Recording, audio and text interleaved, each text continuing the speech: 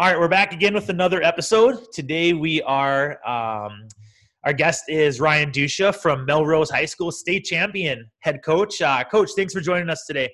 Hey, really appreciate it. I look forward to hearing these all week. I actually, I kind of hit the refresh page all the time and say, who's Brett got on this week? So it's really cool to that you asked me to be on this, and it's a great thing you're doing for the state.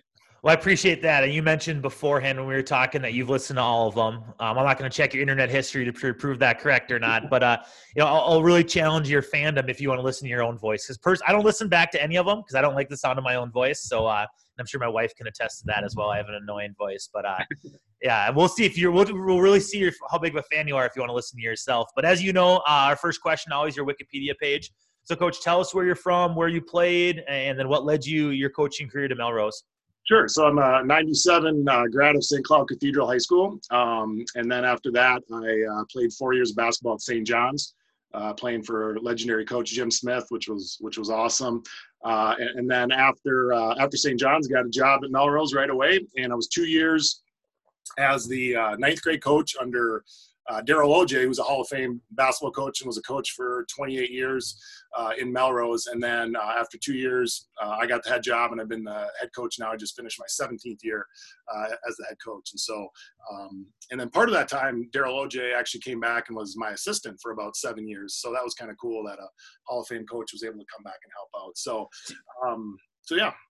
So you played for Coach Smith at St. John's. What's one big thing you learned playing for him that you've transferred to your coaching?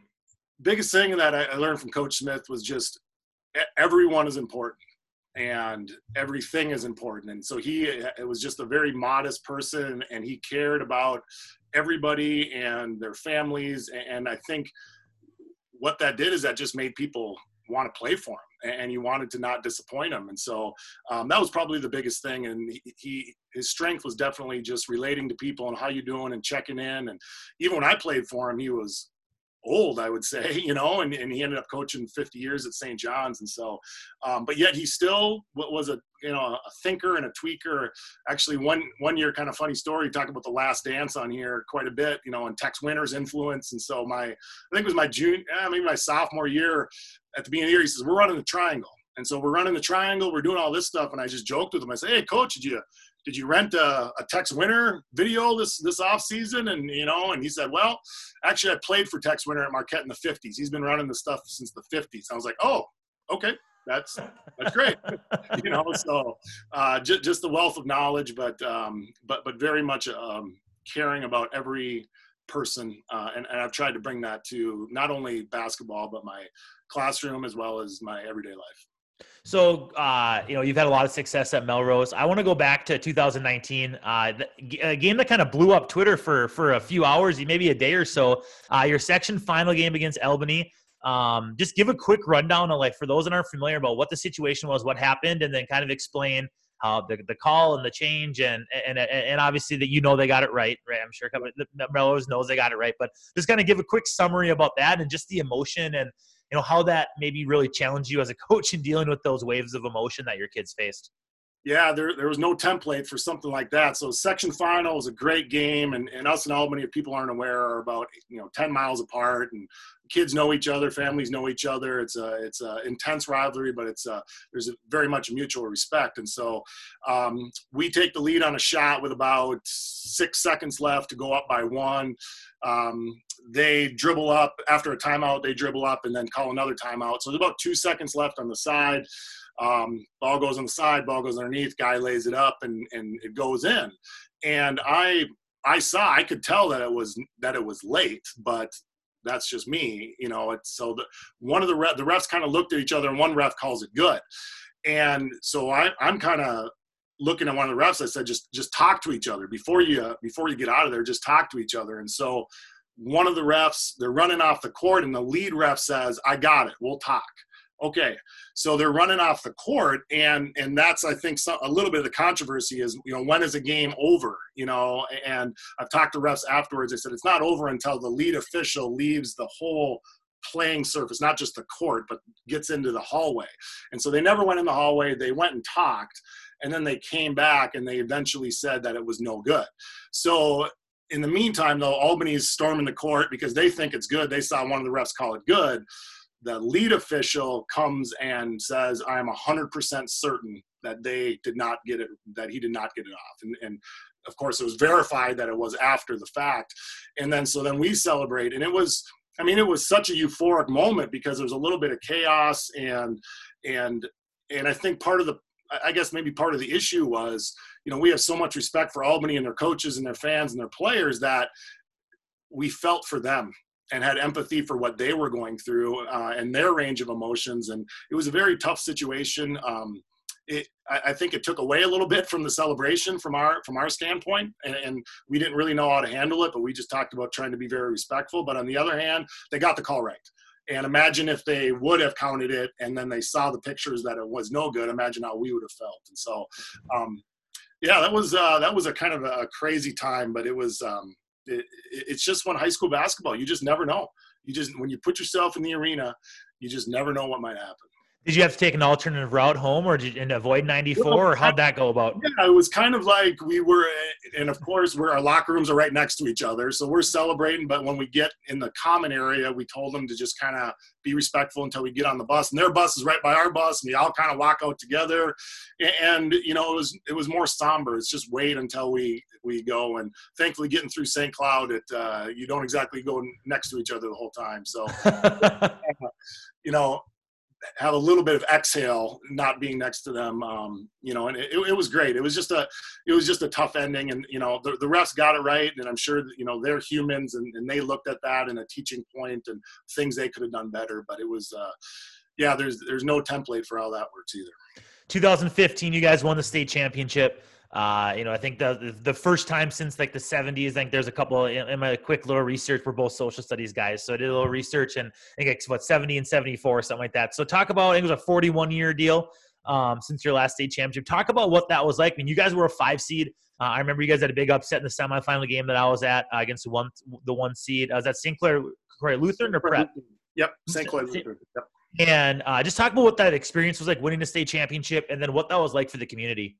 It was unbelievable. I mean, Melrose is a basketball community. I mean, there's no question about it. And I think the golden era of the 70s and Mark Oberding and all of that stuff. So we won the state championship in 1974 and then hadn't been back since. And not only have we not been back since, we had been to the section final 9 times. And so we were 0-9. And it was just kind of that monkey on your back, off your back type thing. And so when we won the section final, it was pretty euphoric, and the community just went crazy, and 17 fan buses going to our first game. I know you had mentioned that when you guys go to the state tournament, and that small town feel is so great. But what it did for our guys is we were playing with house money. We get to the first round of the state tournament. I don't want to say that it didn't matter if we would have won or not, but look, winning that section final just was so exhilarating that our guys were just kind of like, well, if we win, great. And then we won the first game, and then we got the second game and played in the 1 seed. And it's kind of like, well, hopefully we can win this, and we're on TV, and that's cool. And then all of a sudden it's like, well, I guess we're in the state championship game. And it was funny because we had to play Caledonia in the championship. And so we played St. Croix Lutheran first. And then we sent the kids back and had them watch it on TV. Had watch Caledonia, right? Don't mess around. Just focus in, get a scout. Well, Caledonia is up 19-2 in the state summit. So I called back to the assistants. I said, have them play video games, turn off the TVs, don't let them watch it. And they're like, are you sure? I said, yeah, just let them play, because they looked so good. Caledonia looked so dominant that I didn't want our guys to get psyched out.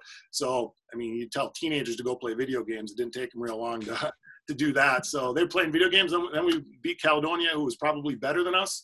But we played great, and winning that state championship and coming home, and they got the fire trucks and the police and the parade, and we're in parades all summer and all those things. It was, I think Terry Tucka mentioned that everyone should win a state championship, or everyone should go to the state tournament. And, it's true, even though it's not reality because of how difficult it is to do that. But I tell you, it was just something that everyone will remember.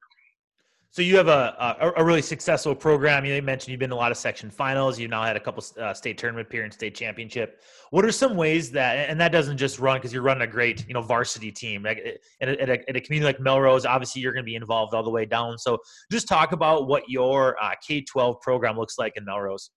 Yeah, I think, like you said, with it being a basketball town, you don't have to force guys to play. A lot of people, it's kind of one of their favorite sports and some of those things. And so, sometimes I think it's not who you are, it's where you are. And, and I think with a town like Melrose, it's just like a good fit. I think our philosophy fits in with the community philosophy. And so what we really try to do is try to have some type of structure and opportunities for our kids and our youth levels. But yet on the other hand, I try not to micromanage and say this is exactly how we do it. So basically our kind of the way that we do it is before the season, we do kind of a 2-week meet 7 times grades 1 through 6. And we're all there. And then starting in 4th grade is when we start our travel team. So after that, we kind of start a travel team in 4th grade. Whoever wants to play, come and join. And then that kind of runs itself. And then our 5th, 6th, 7th, and 8th are all travel teams. And my role is just kind of organization up front, letting the coaches know where the tournaments are, and then encouraging them to play. And so in our district is very good. We have gym space, and they allow the teams to come in at night and play and some of those things. And so I think it's just trying to get people those opportunities and some of that. And then on top of that, I try to have pretty clear expectations about what we want out of our travel teams and what we want out of our junior high programs. And basically I just say there's only 2 things that I want, and that's that they walk out of this experience and they had fun and it was positive, and that they learned something about the game. Don't care about winning, don't care about any of those things. We just want it to be a positive experience, and we want them to at least develop a little bit. And so, there's a packet I give people and things, but it's really more of just trying to make it a safe environment and a good experience for all of them. And, as part of that, I try to also give our 7th and 8th grade coaches, and then our 9th and B coaches, specific things that they should have in by the end of the year. So it kind of builds on that. So by the time that they get to varsity, we at least have some organization or structure of what they do, and then we tweak it. We tweak it from there. I would also say that I think it's important with that to have, an expectation of parents about the involvement, that they're going to need to be involved, but yet when they get up to the varsity level and the 9th and B squad level, that, they kind of let the coaches coach and the parents parent and the players play and the refs ref and all that. So I think just having kind of some of that structure and organization as we go. And I think that helps, but I really try to structure it, but not micromanage. One of the biggest things that I've taken away from doing this podcast, I know we talked about before we recorded, just, how appreciative you were. You mentioned at the start, and, and I've mentioned on these before, that it's kind of was for selfish reasons, where I was sick of the high level content that wasn't really relatable to a semi-suburban rural type community like Princeton that we're at. And so I've always been, and I know a few of my youth coaches listen to this, and I've always kind of been the one who's like, what, I want you guys running, run motion, run this, play all man, and that, which I'm still going to be pretty strict on the man thing. But one thing, talking to Chris Fadden, I think it was like episode 3 in Austin, he doesn't really get too involved with the youth coaches on what they run. Like, he just wants them to enjoy it, because those coaches might have a different skill set, and he doesn't want them teaching their matchup zone or their press, and they don't know it. And then it's actually more work when they get to high school fixing how they did it wrong. So what, can you go a little bit deeper into some of the other expectations you do have for those youth coaches? Because I do think it's important that you mentioned that you're not, telling them, run. I know you guys run Euro ball screen, but not you have to run this or you have to run this. So just what are some other things that you expect out of them? You had talked about 5-out motion, 5-out stuff, and we haven't done that. We haven't said that you have to run a specific offense. They're usually kind of pick the brains of the people before you for that. I think one of the biggest things is to develop players, and so we try to really have them be positionless, and not stick a kid at a post because he's 5'9" and a mustache or something like that when he's in 6th grade. Is really try to get people to understand, the different skills of basketball. But I usually try to talk to our travel teams and our my son is kind of that age now, and I'm helping out with him, so I can kind of bounce around with some of the other teams. But one of the things we also try to talk about is just trying to be a good teammate.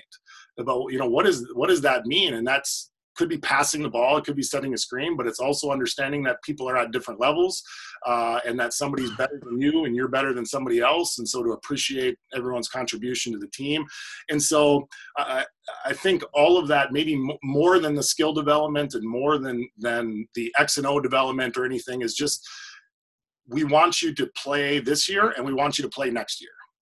And that is maybe more of the focus. And I think that's a little more of a program, is that I don't think our program is one of those that it's, wow, they run this so well, or they're just an X's and O's, or they're, look like they've been running this for 10 years. I think it's much more about people understanding their roles and people contributing to the overall success of the team. And I think we try to instill that at even the youngest ages. You look at a team like Perham with Dave Cresp was on, and they run the Euro ball screen. They look like they've ran it for 10 years because they have. And I think of the success that you've had at the 2A program in Melrose, doing it a little bit differently. And there's definitely, and that's the big thing that I think coaches need to be aware of, is like there's multiple ways to be successful. Just be, do what you do and be, trust what you want to do, and then just be bought in with that. And again, you're proof of that. Like, you're admitting that you guys you don't look like the crispest offensive team, but you're developing players and you're building relationships. Is where I want to move on to the next part here. Is now let's talk more about your 9 through 12 program. I know you mentioned when we were texting that you do a good job of communication and building relationships with your guys. So just talk about some of those, some of the strategies or ways that you build those positive relationships with your student athletes. Yeah, I think there's some practical things we do. The other part is just I'm in the school, and I teach every one of these kids in the classroom. So I teach every 10th grader. So I have them for 175 days. And so I'm able to be their teacher first. In fact, many of them on the court call me Mr. Dusha as opposed to coach, just because that's what they're used to. So I think that helps. Our B squad coach is in the junior high.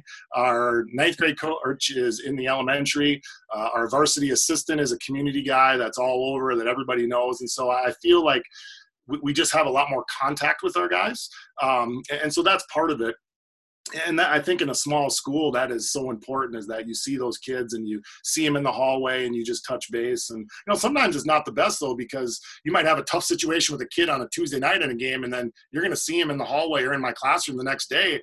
And so it's, but I'd rather have that than not see them at all. So, that's one part. But the other part with the communication relationship is that, we feel that basketball is an extension of the classroom, that it's part of the educational system, that it's not just basketball. It's part of that. So when you look at it in that whole context, I think it's more than just what can this kid do for me in my program. It's more of what can I do for this person, and what can we do for this person. So, some of the communication things that I think help us is, we do individual preseason meetings with all our guys the week before practice, and we ask them what they where they see themselves on the roster and what they see as their role and what they need to work on. So that's something we do before the season. After the season, usually we do it before the summer. Like, what are you going to work on? What are your plans for the summer? So I think just touching base with every one of those kids is, I think, good. But probably the most practical thing that we do, which I think is simple, that maybe not a lot of coaches do, is we meet with two of our players after every practice for about 1 to 2 minutes. And we talk. Hey, how you doing? How you playing? Where you at? Any questions?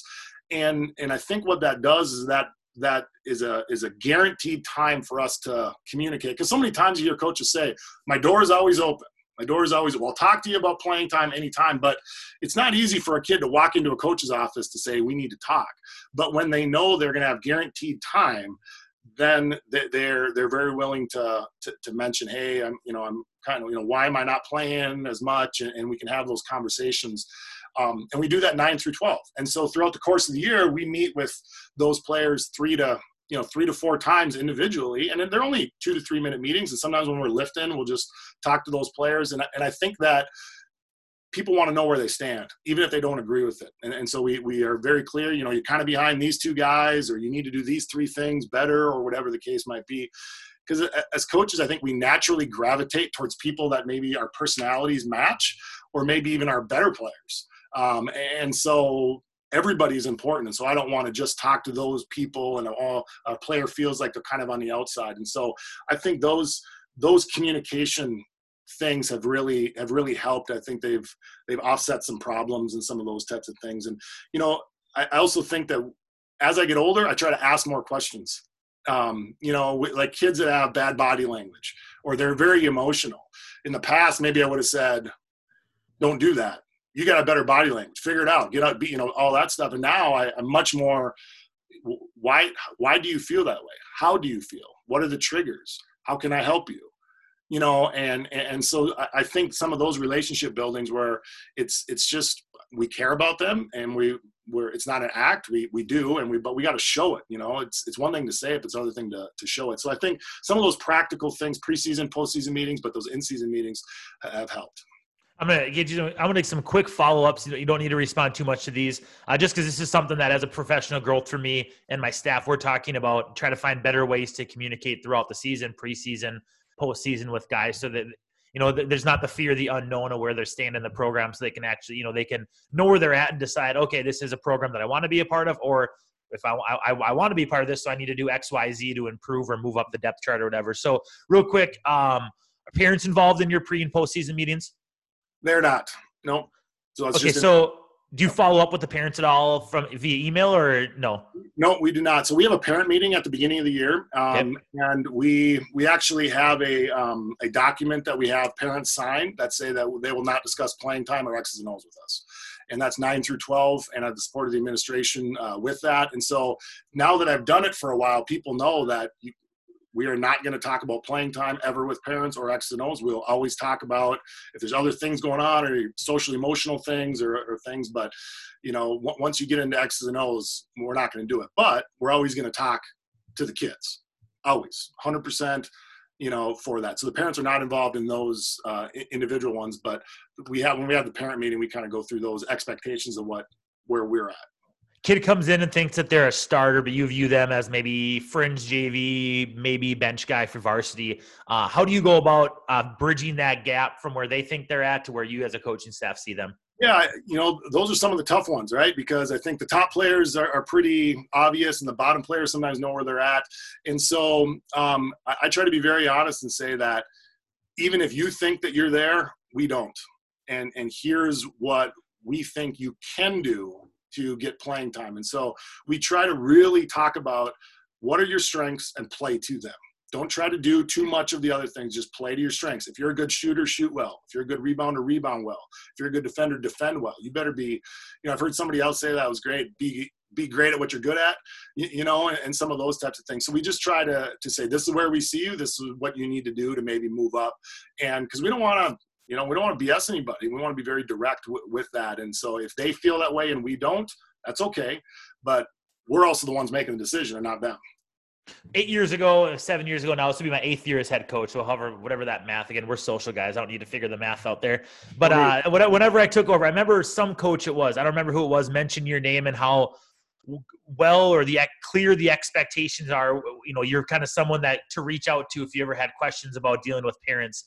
And I want to talk a little bit more because I think that's something where, young coaches, and I will admit I've fell victim to this as well. Maybe not victim to this, but I've been guilty of this where when you come over, you take over a program, you try to get really close with parents, and if it's youth association or whatever the case may be, and then all of a sudden it's like, their kid, the rubber meets the road and their kid isn't where they want them to be, and it just doesn't work anymore. We'll leave it at that. And so talk more about, I want you to just dive a little bit more into what goes on at your preseason meeting and more so like advice to a first year head coach on, how to deal with parents at the end of the day, most parents are good and they want their kid to be successful and they're to support their parent, but just there's some that don't see things the same way coaches do. And so what would be some advice or ways when you're setting up that expectations for parents that you would give to any head coach, but especially someone who's just getting into it?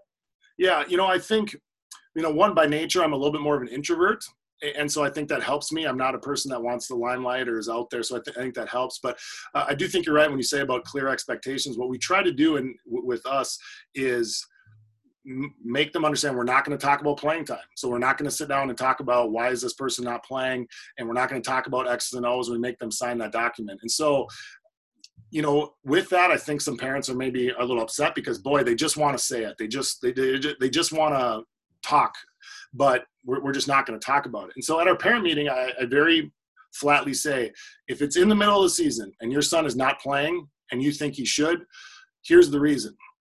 The reason is that we as coaches have determined somebody else gives us a better chance to win. It's not because of his last name. It's not because of his brothers or his parents or anything, any other conspiracy theories that anybody wants to make up. That's the reason. And if you don't believe that, that's okay. But that's what it is from us, is that we're far enough along here. I don't care who the person is. I don't care what their background is. We're going to play who gives us the best chance to win, whether that's a freshman, a sophomore, if that's seniors.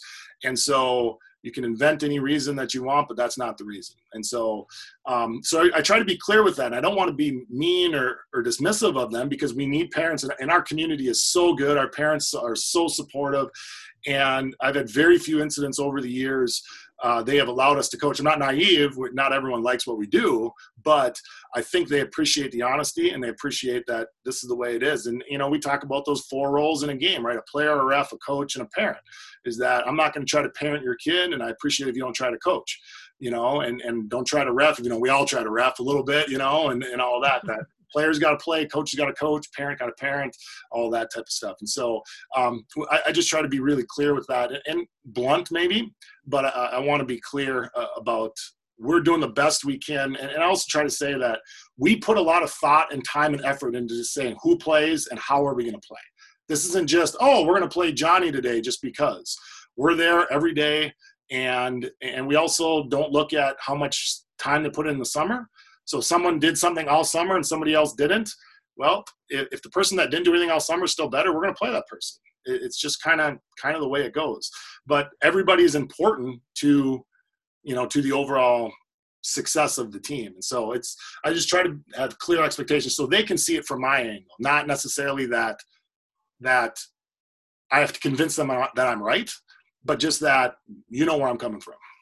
So we're about 26 minutes in. This has been really good stuff. It's been a great conversation. I think this is a must listen for coaches when they're, the program building stuff is so important, having clear expectations. So I want to do one more thing about kind of that holistic program based stuff. Then I want to dive into your offense and defense and what your practices and offseason stuff looks like.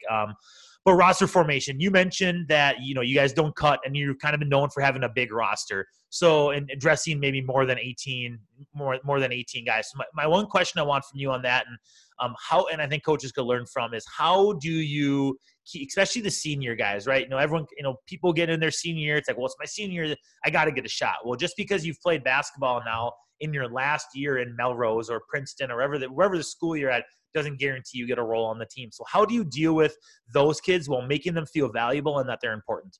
Yeah, I think one of the things is that we try to preach that your role is different from your value, is that your role might not be a guy that plays at all, but you bring a lot of value to the team. And so we don't cut. And I think what's one of the most proud things I am is that we constantly have between 7 and 11 seniors every year, 7, 11 juniors, maybe a sophomore mixed in there. And so we have over 18. And so when it gets to playoffs, we have to not dress some of the people that have been there the whole year. And so what we try to do, I think, is try to make it fun, try to make seniors important. We just do dumb things like the seniors get to pick music in practice. And so they have a little bit of ownership. They get to eat first if we ever go to eat. They get to design the warm-ups, and so they feel a little bit of ownership with that.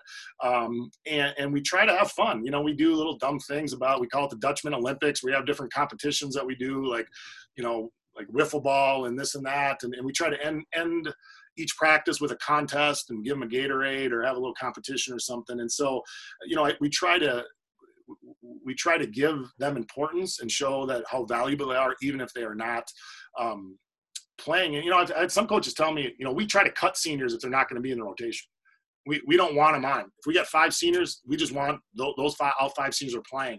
And I found the exact opposite. Some of our best teams are when we've got 4 seniors on the bench that never play, but we had that this year. They didn't play, but they were jumping and up and at them, and that is a form of leadership. So we try to really preach that. We also have an analogy about a musical. We have a musical at school. You got main actors, you got background actors, and well, who's going to get more stage time in a musical? It's going to be the main actors. But you're going to notice if somebody in the background is not doing their role and not doing their part. Everyone's got to fit into this whole the whole performance, so to speak. And so for when we get to playoffs, what we have done is every senior dresses. So that's another one of your reward, is that even if you are the 22nd player, talent-wise, you are going to dress for the playoffs, then any sophomore or younger that is in the rotation would play, and then we just kind of go through the juniors. So the juniors maybe would been there all year, but maybe they don't get a playoff roster spot. Well, they're guaranteed as a senior to get one. And so that gives them a little bit of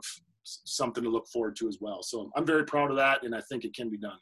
You mentioned that you're not necessarily a team that's going to have the best X's and O's or look cleanest on the offensive end, but you guys have had a lot of success. So, you're obviously doing something right on offense and on defense. Let's start with offense because I'm more preferential to offense. So we'll start there.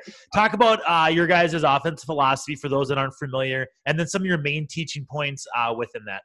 Sure. So we do not have one offense that we run all the time every year. When I first started, I'm like, that coach, we're going to run this and we're going to be so good at that and everyone's going to know it. And what I just realized is that, obviously teams change. And so what we try to do is this is kind of our philosophy. From 7th grade on up, we run Euro ball screen. So our 7th graders run it, 8th graders, 9th graders, 10th graders. Everybody knows how to run it. There's a structure there. There's a system. But then starting in 9th grade, we try to look 2 years ahead about what would be an offense that this team might run with the years above them. And then we try to add that second offense in 9th grade. So by the time they're in varsity, they've run one offense for 5 or 6 years, and then a second offense possibly for 3 or 4 years. And so we try to build that structure from there. And one year way back when I tried to run 3 offenses, and it just, you're robbing Peter to pay Paul, so to speak. And so we just try to stick to 2. And for us, the philosophy comes down to 2 things. How many posts do we got? And do we have 0? Do we have 1 good one or 1 not so good one? Or do we have 2?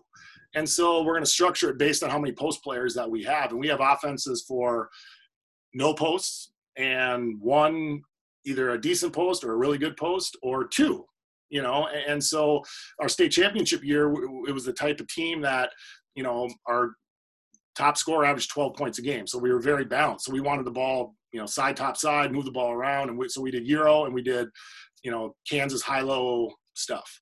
Other years we want to space it out. We maybe got four good perimeters and 1 good post. So we'll do some dribble drive stuff and some of those things. This year and next year, we're running chin because we have a multi-talented 6'5", 6'6" kid in the middle that we want to play through.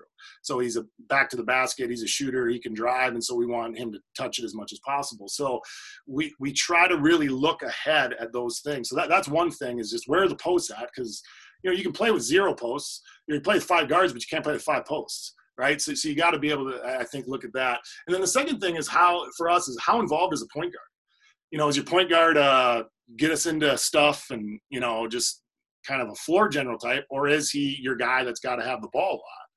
Well, if he's a guy that's got to have a ball a lot, then you don't want him giving it up and not getting it back. And so some of that would be our transition and trying to keep the ball in the middle of the floor with our point guard versus you just get us into stuff and just run the offense. And so those 2 things kind of dictate what our offense is. And then the other thing would just be, what are you good at? Don't try to do too much. Just try to keep it really, really simple with, if you're a shooter, well, then you probably should just be looking to where you can get shots and some of those things. What about transition? So you talk about, mixing different things up in the half court. Do you have a set transition? Do you have a set pace you want to go, run on misses, go slower on makes? Just what does it look like for you guys in the transition side of it? The pace that we play at changes every year, basically. I mean, I would typically like to play fast, but a lot of that for us has to do with our depth. That if we're not real deep and we got guys playing a lot of minutes, we don't go as much on makes. But yeah, our secondary break is we got guys running lanes and they're not numbered. So it's really kind of the first guy that gets to the wing is kind of the right wing. First guy that gets to the left wing is kind of left wing. And then we'll just do the typical first post up the floor as the rim runner and get into ball side. And then we try to, then we just call it trail with our big guy, and he's setting a transition ball screen, and we're playing off of that. And of course, if that guy can pick and pop, great. If he wants to pick and dive, we really try to play off of that. So I would say the last 5 years, what we've really tried to do, and it's pretty simple: get our 2 best players in the middle of the floor, space to the corners, space a guy in maybe the dunker spot, and let those 2 guys play off of each other. So if it's a pick and roll and that big guy rolls, we want the guy that is in the dunker spot, we want him to clear out. and let him work in the middle of the floor. And so we really just try to, play off of some of those guys with what we're doing. And then we have the possibility this year and last year of our center bringing the ball up and then running the point guard as the drag screen. So inverting that screen and be able to play off of that. And it's amazing. I know you run some of that open ball screen stuff, how much you can get of just coming downhill and kicking out for a three, of just making two guys guard the ball, and good things tend to happen. So, Mr. Minnesota basketball Twitter and John Carrier was he put out a Jay Wright quote from the last couple of days that he said that they want to shoot a quick three in transition, they can get it. And you're right. I think that where coaches, I think, can get into trouble a little bit, right? And if there's coaches want to slow things down and be set heavy, like Joe Berger's had success at Edina running 35 sets. And I kind of gave him a little smirk on Twitter today when he posted one of them, and I asked about the other 34. Little plug for my Twitter, my Twitter humor there that my wife doesn't find funny at all. But it's if you can get an open shot, I think too many coaches get stuck thinking, oh, we can always get that shot, but can you? Because even I found like some of our, every year we've had, we kind of went down, the last 3 years maybe in talent, but I think our execution has gone up in maybe the last 2 years, in the sense that when you have guys that maybe aren't as talented, we had like 4 guys from our team that went to state 2 years ago that are playing college basketball. This year we only, we have 2 seniors that are going to play college next year. So 2 still good teams, but we were able to, hey, we're not as talented, so we even need to play even faster now, right? Because we maybe don't have as good of passers or as good as ball handlers across the board 1 through 8 than we did the year before. So, that's why our points per game went up almost 10 points per game from one year to the next, because we're like, crap, we got to shoot a quick shot, because if we get an open three, let's fire that thing up with confidence, and I don't want you thinking, and I just want getting that shot up. So I think that's I like that you mentioned that as well. Go ahead. Transition D is sometimes is under taught, and kids are not as good at getting back and playing out of a back pedal. And so I think, if you can take advantage of a poor transition D and getting a shot, I mean, we talk about discipline. Well, discipline isn't passing it 30 times and waiting for a layup, right? Discipline could be throwing it, one pass and shooting a wide open three, because that's what we want you to do. So let's go to the defensive side of it. Now, you mentioned, you're a pack line guy, so I'm not. We're a switch aggressive half-court team. So what I want you to do is sell me, and I'm not. So my assistant's listening. We're not switching, but I want you to try to sell me on why pack line is the way to go. And we're mixing up. We've had other pack line coaches. Josh Ortman, Buffalo is a good buddy of mine. I joke a lot about their defense philosophy. They've always beaten us whenever we played them. So good, hats off to them. But I want you to sell me why pack line's the way to go. Well, first of all, if you can use your clout now as a podcast star and get the clock passed, that would be great for a pack line. So, my first probably 6-7 years, we were on the line, up the line, deny. We never switched. We were getting through stuff. We were just having tough. And, we went through a stretch where we had not as athletic guys.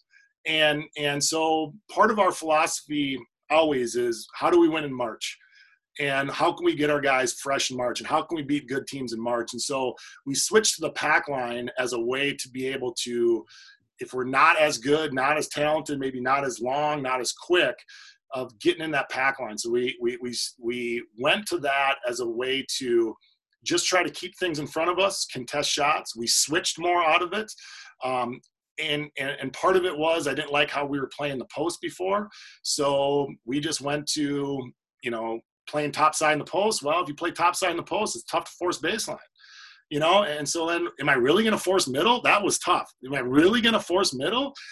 And so then, because that's where the help is and so on. So we like that just from trying to just keep teams in front of you. And now the tough thing is the ball's going to move, the ball's going to zing, and you got to be able to deal with that. So it's not great when you're losing. Of course, we have different packages to up tempo. The other part that I really liked is, and I'm sure you guys teach it, the help and recover, right? You help and then you recover. Well, in pack line, your position is your help. Theoretically, there's no help. Your help side is there. You should be active in the gap. You should be there. And so I like the fact that I didn't feel like we had to help and recover. We just had to talk about recovery. And so it just seemed to be a little bit more of a, I don't want to say passive, but a little bit more safe play. And I think that has helped us throughout the years to be able to beat teams that maybe we weren't as good as, but we just tried to slow it down a little bit. And there's different variations of pack line. So I want to ask, are you guys in help side, are you 1 foot or 2 foot in the lane in help? So we should be 1 foot. We try to not be as far over, because theoretically, you're forcing middle, you're not giving up baseline, you're funneling to that, so you're theoretically not as there. But we still talk about midline, because I feel like sometimes when we first started and say, well, just straddle that backside lane line, they really didn't even get there. So now we try to say get to the midline with, if they don't quite get there, that's okay. What about your closeouts? Are you guys aggressive on your closeouts? Are you pretty much, the traditional pack of, light closeout, hand up, give a lightly contested 3, or are you guys pressuring the ball? We're trying to get on, pressure the ball. We're a double 2-hand, high hand closeout, and I've gone back and forth about, should we do 1 hand, should we do 2, but we're 2-hand, trying to really get out and contest the 3. And then of course that's just scouting, right? If a guy's corver, we call him a corver, then you just got to run him off the line for that.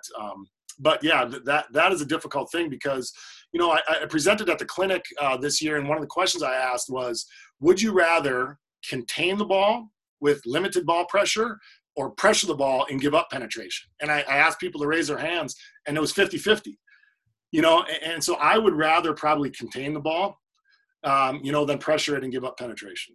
How much of your scouting report, you mentioned the Corver type stuff, how much do you adjust your pack line based on the personnel? That's always the one thing that I've noticed from pack line teams, is I do think it lends to allow you to mix things up a little bit more with your scouts. Like when we're switching, we just know, like, this dude, we're not going to make our guys memorize all 8 guys in their rotation on what they do. So we know we might give up on some, oh crap, that guy was a really good shooter, I should have gotten out more. But do you find that you're able to do a little bit more with your scouting reports since you switched to pack? Yes and no. I think no matter what we played on defense, just by my very nature, I would keep the scouting reports extremely simple. I've seen other coaches' scouting reports, and I'm amazed. I am just blown away, because to me, that's great for the coach, and maybe that's what they need. But it's not what I know, it's what they can learn. And so our guys are just, we try to just keep it as simple as possible. We play everyone either straight up, we play them as a rondo, or play them as a corver, and so that's it.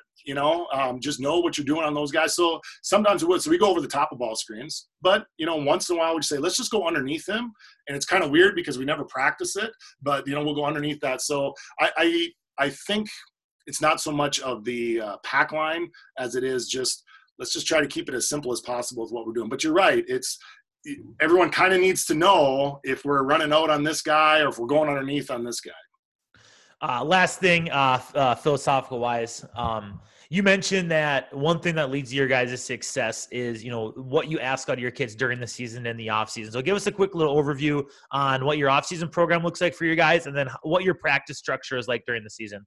Yeah, I'm just a less is more guy, and I think people are surprised at how little we do in the off season. And part of it is just our guys play 2 and 3 sports. They work on the farm. They work jobs.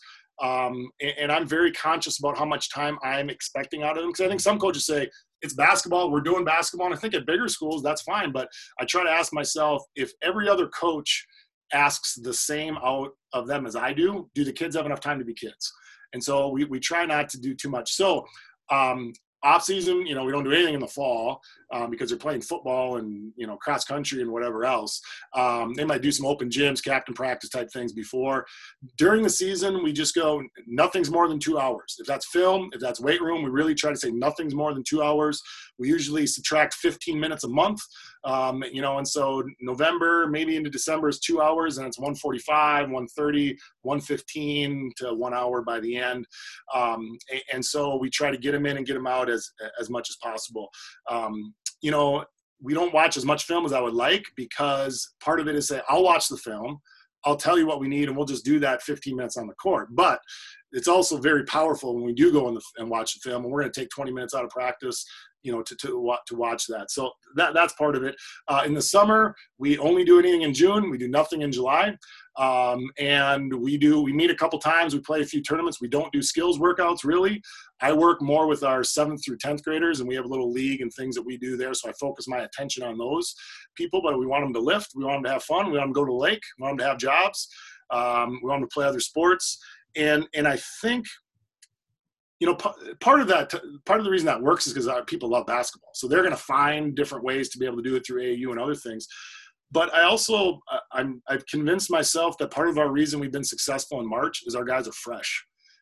We give them a day off at the end of January, at the end of February, just a random day off. We just no practice tomorrow. We don't go on Saturdays. So and maybe it's a self-fulfilling prophecy. I'm just telling myself that that's why one of the successes. But I really think less is more.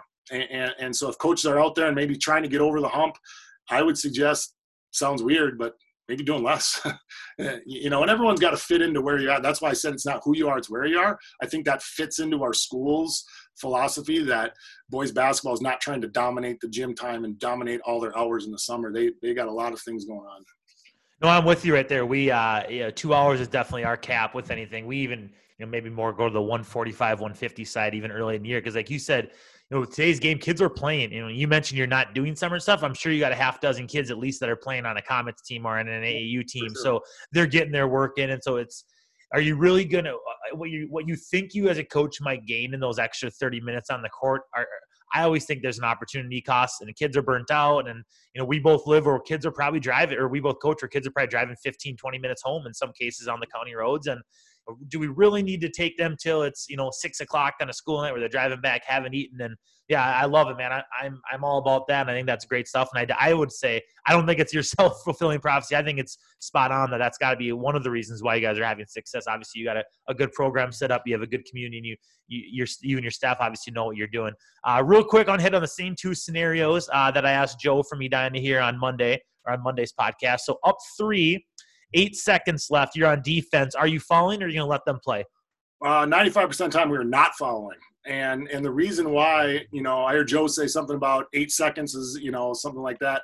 I just feel if it's above 5, you foul, they make 2, you're only up 1, they foul you right away, and you miss the front end and you come down. Too many bad things can happen. Now, ideally you'd foul at 2 or 1, but then you're worried about them shooting a 3 and fouling that. So I would say whatever it is, just practice it. But we are, unless a team is just like, we're just not letting this guy, they're hitting 3s, let's just foul right away, we'll just play it. We're a play it out, just trust it, switch everything. I got a funny story on that. Sorry, I know if we're going long. No, we're fine. We're good. We're doing this scenario a couple years ago. It's very, very same scenario. I said, all right, we're just switching everything. Don't even go inside the 3-point line. Just stay outside. Just stay outside the 3-point line. Don't go. So one of our players is guarding a guy in the corner. The guy runs on the baseline to the other corner. And I watched the player. He didn't want to go inside the 3, so he starts tiptoeing outside the 3-point line. They swing the ball, and I was like, what are you doing? He said, well, he told me not to go inside the 3. I'm like, well, true. But if your guy runs across the baseline, you can go with them, So it was a great teaching. It was a great teaching moment for everybody for that. But no, we are play it out, make them hit a shot. Down 1, 20 seconds left. You have the ball. How quick do you want to get your shot to give yourself a chance at offense to rebound or a fall and come back again for a 3? Yeah, I think we would just play. We would just play. And if you get a shot within the first 4 seconds, you get a shot. And if it's a good shot, we'll take it. And then if you miss it, you got the rebound. If you can play the foul game. I don't think we wouldn't hold it until 7 or something like that. We would try to get something right away. Coach, I appreciate it. Anything else you want to share? No, I just again, thank you for doing this. This is awesome. We really appreciate everything you're doing. Well, I appreciate you coming on here, taking time. I know you had a busy day with some youth baseball, over in Stearns County, which I know is no joke from my amateur baseball days. Baseball is a big deal over there. So I appreciate you making time tonight, Coach, and best of luck and stay safe. And we'll see you soon. All right, thanks, Brett.